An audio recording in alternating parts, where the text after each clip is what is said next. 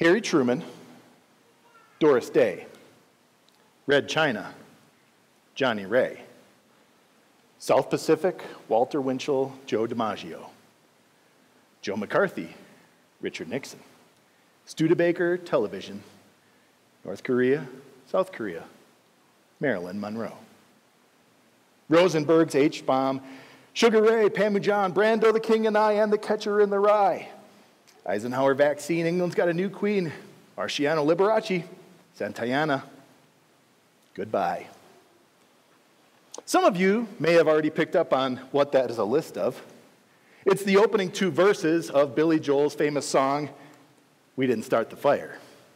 And maybe you're already humming along, right? We didn't start the fire. It was always burning since the world's been turning. You're just waiting for the chorus, right? I know, I understand. That song is actually, it was a challenge almost. Somebody told Billy Joel nothing really happened before the 60s. And so he went back and he wrote this 9-verse song about the major life events, major world events, I should say, that took place in the first 40 years of his life, from 1949 to 1989. It took him 9 verses to cover 40 years. How many verses do you think it would take us to cover last year? I think we could fill a whole song, right? A whole 9-verse song with just what's taken place in the last 12 months. And we've got COVID and quarantines and lockdowns and relationships strained and job lost and work from home and school from home and stimulus checks and elections canceled and political upheaval and racial unrest and storming the Capitol and elections, and the list could go on. And this doesn't even count like the things that happened in our own lives, surgeries, sicknesses. Like, last year was rough. We could write a whole song about it. And it probably wouldn't even be all that difficult. Making it rhyme might be a little tricky, but... And it's worth being aware of this and just kind of acknowledging it, because the last 12 months have been so upside down, so topsy-turvy, that we've been pushed and pulled in this direction and then that, and just constantly back and forth, so that we don't even know which end is up sometimes. And we just wish things would go back to normal. I have no idea what's going to be normal moving forward. And here's the thing, you and I have very little control over what that looks like, right? In politics, in the economy, in society, we don't get to dictate what normal really looks like. But we can be aware of how it affects us. How all those things impact our hearts and our lives. That's the thing that we can control. And if you're anything like me, well, the last 12 months affected me more than I'd like to admit. And that's why we're kicking off a series today called Reset.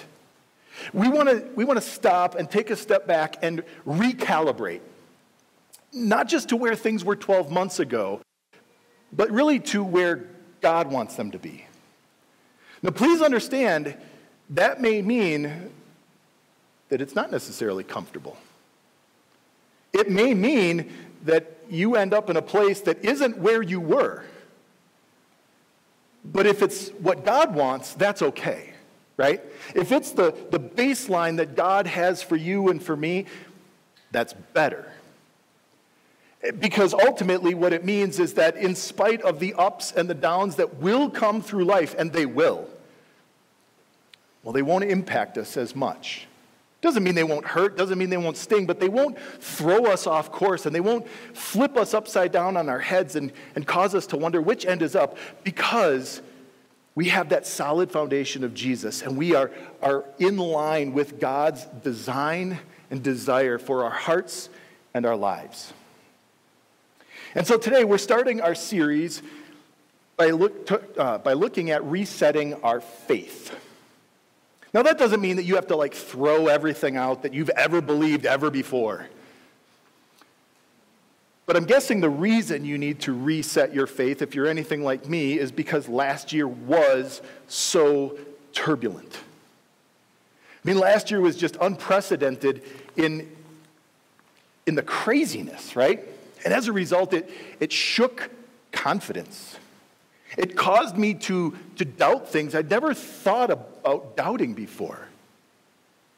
It caused me to wonder what was and what wasn't, what is and what isn't, about things that I'd never questioned, never doubted, never wondered. And really what that means is that it caused your faith to shake a little bit. Caused it to waver, because trust and confidence, those are all connected to faith. Maybe not your faith in God, at least not on the surface. But I think as we dig in today, you'll see how it really impacts faith even in God. Because it's really not surprising that our faith was kind of shaken last year, right? The routine, the thing that was the most normal, right? It was, you could count on this 5 out of 7 days a week, maybe even 6. That this is, I get up at this time and I go do this routine and I go to this place and I do that thing and then I come home and the routine just keeps going. And in almost a matter of 24 hours, that changed and it went away completely. And that really throws a wrench in what I'm supposed to do and how I'm supposed to be and where I'm supposed to go and all of these other things. And then the division, the polarization of our nation reached, I think, probably a new peak, at least in my lifetime. And with that came massively different viewpoints. And normally, I think there's probably, like, depending on who you watch or who you listen to, like, there's a little bit of overlap, a little bit of intersection, and you kind of go, okay, the truth is usually somewhere in the middle. Except these two differing viewpoints were so vastly different that there was no overlap. And it kind of made you wonder, who do I believe? And what do I trust? Because if I trust this, that means I completely distrust that. And it really caused a lot of uncertainty. And if I distrust this, and if I distrust that, and I don't know who to believe anymore, I'll be honest, it made me awfully unsure of an awful lot of things. Which leads us to our first takeaway, something that is important to keep in mind. It's that who I trust shapes what I believe. Think of it like this, using a slightly less divisive topic. If you trust in John Elway, you have hope in the Denver Broncos. I mean, John Elway, right? Back in the 90s, your faith was on rock solid footing, right?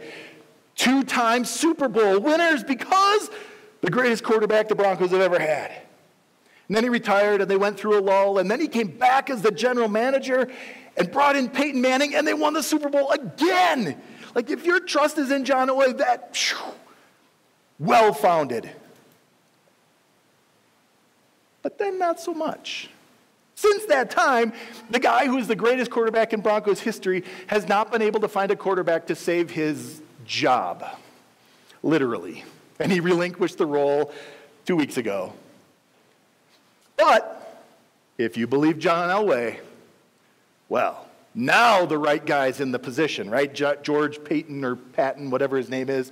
And boy, I'll tell you what, he's going to get this team righted, and they're going to be in the Super Bowl soon. Do you believe him? As most Bronco fans know by now, John Elway was a great quarterback. He's a savvy businessman. He was so-so at NFL personnel moves. And because of that, he actually let a lot of people down who believed in him. Now, that's really not surprising, right? We know this happens. It happens to literally everyone. Even those people that we trust the most and love the most, ultimately, at some point, they let us down, they fail us. But the problem isn't knowing that it happens. The problem is expecting that it's going to happen. Because we almost get to the point where we expect people are just going to let us down. They're just going to fail us. Happened again. Shouldn't be surprised. And that's a problem, not just in our relationships with other people, but because we can become so jaded and cynical about it that we actually even apply that to God. And that's a problem that we really need to understand and wrap our heads around for a few minutes. So I want you to do something for me. I want you to take 5 seconds. And in your mind, I want you to picture God. Go.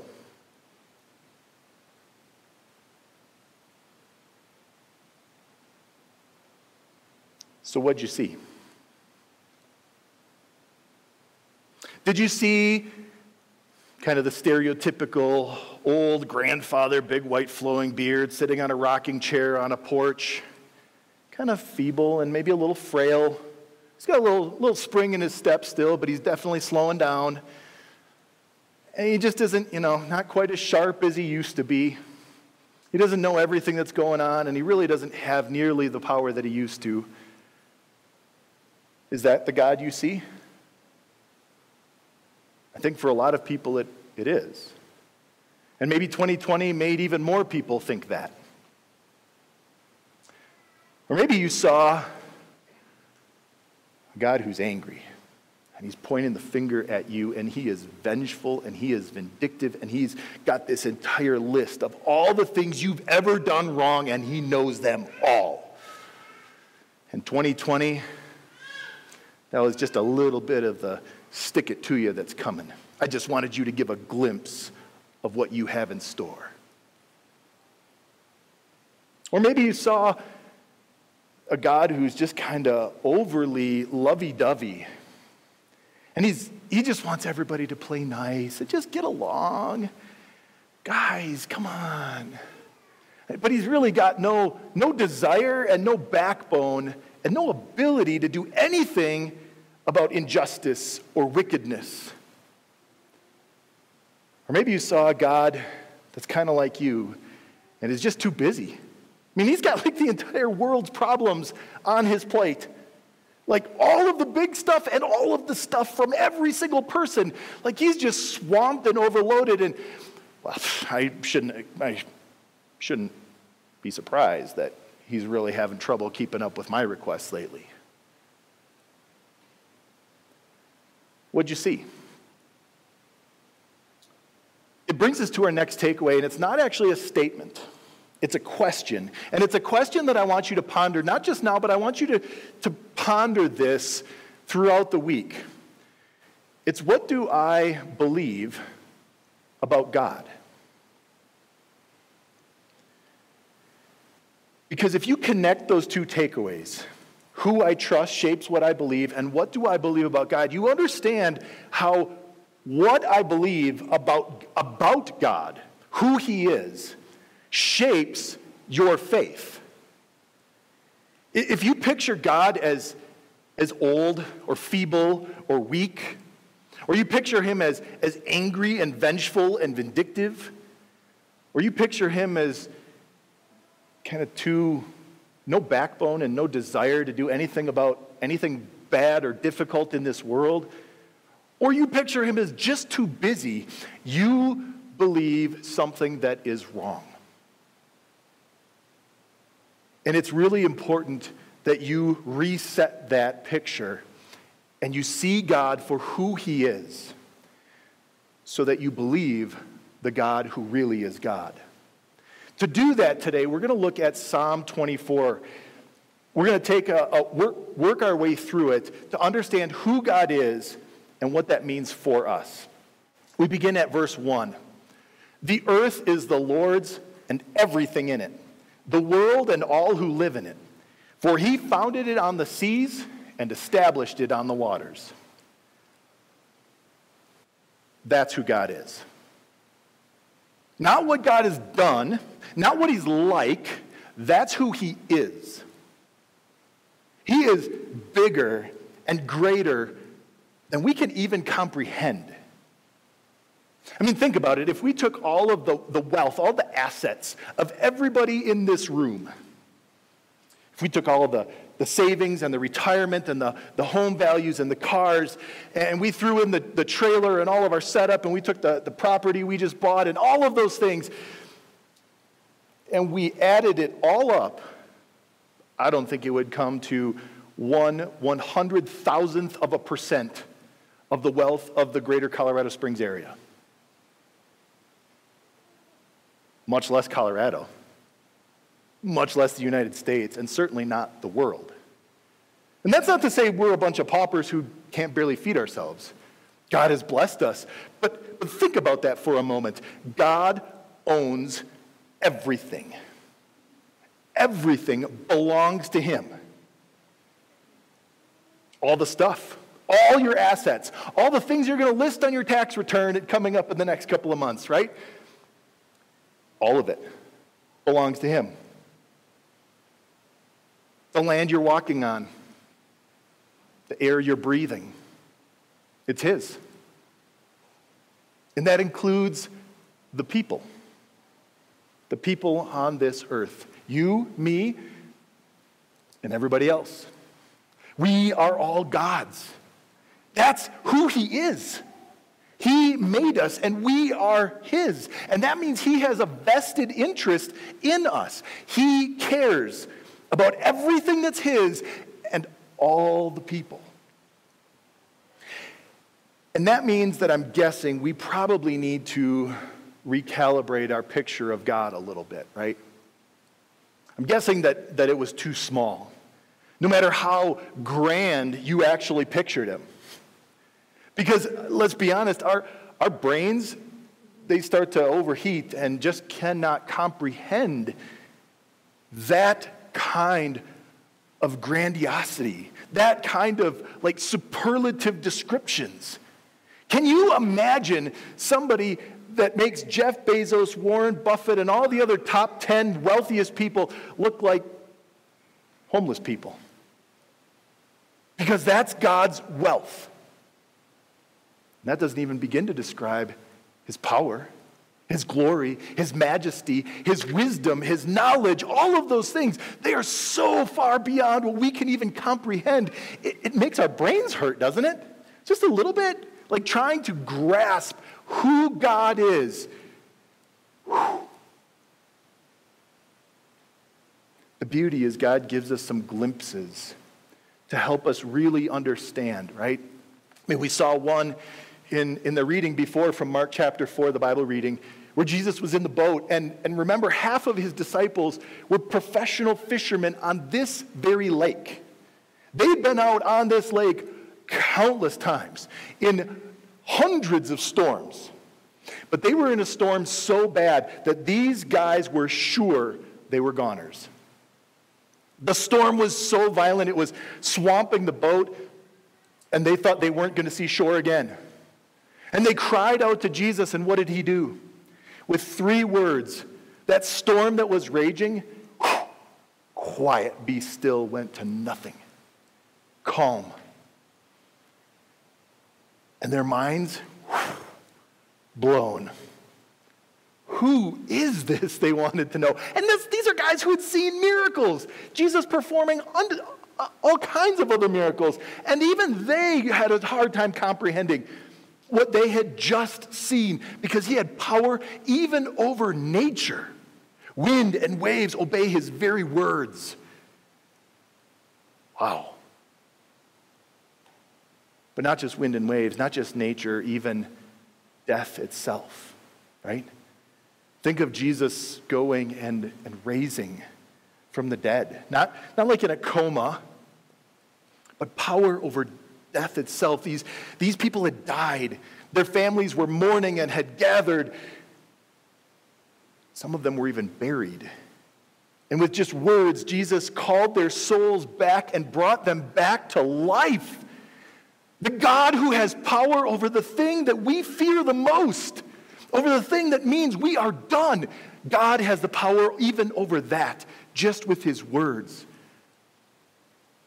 Or maybe the example that's brought up so often, right, from the Old Testament, the one God reminded his people of over and over and over again because it showed his power and his love for them.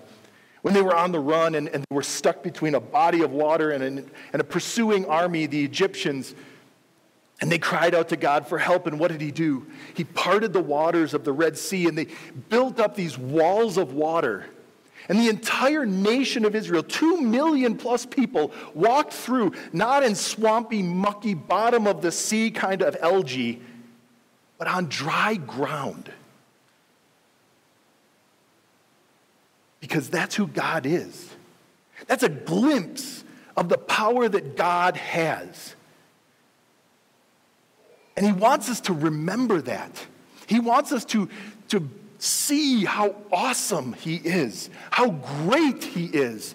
In fact, that brings us to our next takeaway. It's that God is greater than I can ever imagine. That's the God we trust in. And while last year might have been beyond the scope of anything we've seen in our lifetimes, God didn't stop being God. Every single second of last year, he was God. He knew all of it. Every single detail was all in his control, all under his rule and his power. Which then kind of brings us to the question, well then, if he knew about it, and he has the power to do something about it, why didn't he? We'll come back to that in just a second. Before we do, let's look at verse 3. The question is then asked, if this is who God is, who may ascend the mountain of the Lord? Who may stand in his holy place? See, this question is kind of an acknowledgement that there are a lot of people who don't believe that description of God is who God is. Like there's some concept, maybe there's some kind of supreme being or some kind of other, higher power, but not like capital G-O-D, not all powerful, all knowing, all wise, like some kind of smaller, lowercase g. Yeah, okay, he knows a little bit and he does some things, but look at the mess. And this question is a reminder that there are a lot of people, more than God wants, who don't know that he is capital G-O-D. So the answer to this question, who may go and be before God, who may be in God's presence, is found in verse 4. The one who has clean hands and a pure heart, who does not trust in an idol or swear by a false god. That's who gets to approach God. That's who gets to stand in his presence. Those with clean hands and pure heart, those who haven't bowed down, who haven't worshiped anything besides God, who haven't put their trust as the ultimate in their life and in the world in anything besides God. And this describes no one. Not you, not me, not any other person that's alive. Not a single one of us can say we have clean hands. No, we have hands that are covered in violence, covered in laziness, covered in taking for ourselves. We have hearts that are filled with impurities, greed, lust, jealousy, impatience, anger, hatred. We all have idols. We just don't like to call them that. Those things in our life that we make the ultimate good. And I'll tell you what, if you can't think of what that is in your life, it's probably you. We are none of those people. Not a single one of us can say, yeah, we get to be before God. And so the wild irony is, while we understand who God is and what God has done, we also realize he shouldn't do anything for me. I don't deserve a single thing from him. And neither do you. So when we wonder why the all-powerful God doesn't do something, I think maybe the better question is, why should he do something for me? Because I'm not that person with clean hands, and I certainly don't have a pure heart. So who can stand before God? Who can even bother approaching him? Well, look at verse 5. They will receive blessing from the Lord and vindication from God their Savior. Such is the generation of those who seek him, who seek your face, God of Jacob. So here is God's solution. It isn't to spare us from all difficulty in life. Because let's be honest, what would you do if God didn't have you face hardship, difficulty, suffering, pain? Well, why would we need a God? I mean, we would, but would we remember that? Probably not as much as we'd like to say we would, right? So God instead had a plan. He had a solution, and it was to pour out blessing on people. Now, that blessing that God pours out, obviously, it's the things that we have and the people in our lives and all of the good things. But primarily, when God talks about giving us blessing, he's talking about something else. He's talking about what the rest of the verse actually describes, but needs some clarification. Because for whatever reason, this translation translates a Hebrew word, tzedakah, as vindication. Which is kind of surprising because 999 times out of 1,000, it's translated differently and with one word. And it's a word that actually helps us understand it a whole lot better. It's the word righteousness.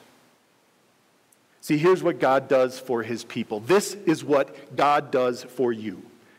You will receive blessing from the Lord and righteousness from God, your Savior.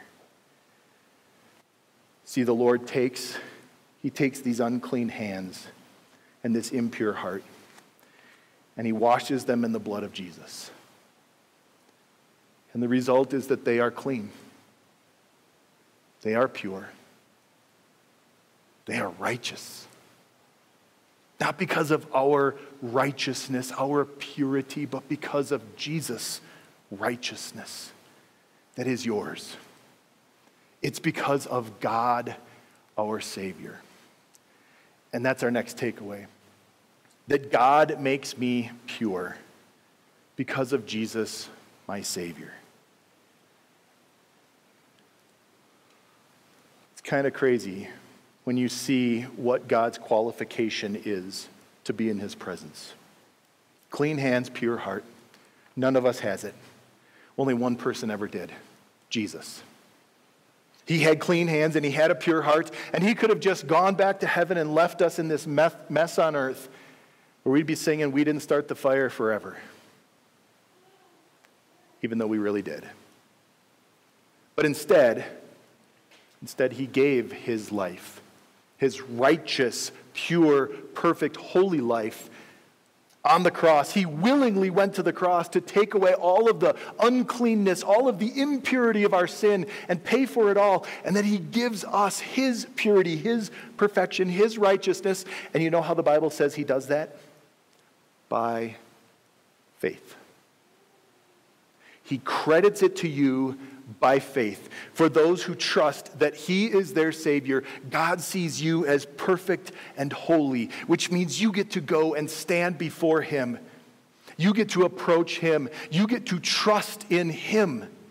You get to trust the God who is above all.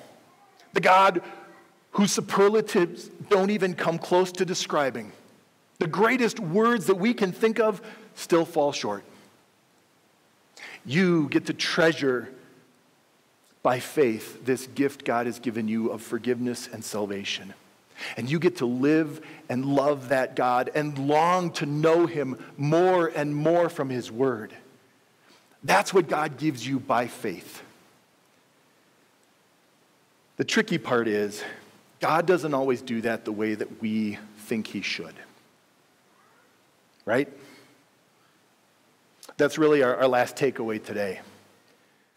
It's that God always works. Just not always how I expect. The best example of that is the last 4 verses of our psalm for today. Let me read them. Lift up your heads, you gates. Be lifted up, you ancient doors, that the King of glory may come in. Who is this King of glory? The Lord strong and mighty, the Lord mighty in battle. Lift up your heads, you gates. Lift them up, you ancient doors, that the King of glory may come in. Who is he, this King of glory? The Lord Almighty. He is the King of glory. These words allude to something that we're still 1,000 years in the future when this was written. They're words that we say or sing as we celebrate that event every single year. The event is Palm Sunday. When Jesus, the King of glory, rode into Jerusalem on this humble donkey, something that seems far, far beneath him. And yet he did it because it was the fulfillment of God's promise. It was God's prophecy. It was Jesus announcing he was the Savior, the promised Messiah. And the people recognized it, and they praised him, and they cheered him on, and they put their palm branches down in front of him. And Jesus rode into Jerusalem to fight a battle on the cross. The thing is, it looks like that whole episode was a terrible defeat. Right? He's cheered going into Jerusalem like a conquering king, and the rest of it is just a disaster of epic proportions. Betrayed. How could he not know one of his own men was a traitor? Betrayed and arrested and railroaded and brutalized and tortured and crucified and killed. And it looked like an epic defeat. Until 3 days later, he rose from the dead, just like he promised. Jesus is the King of glory. He is God who is above all. He is God who is greater than we can even imagine.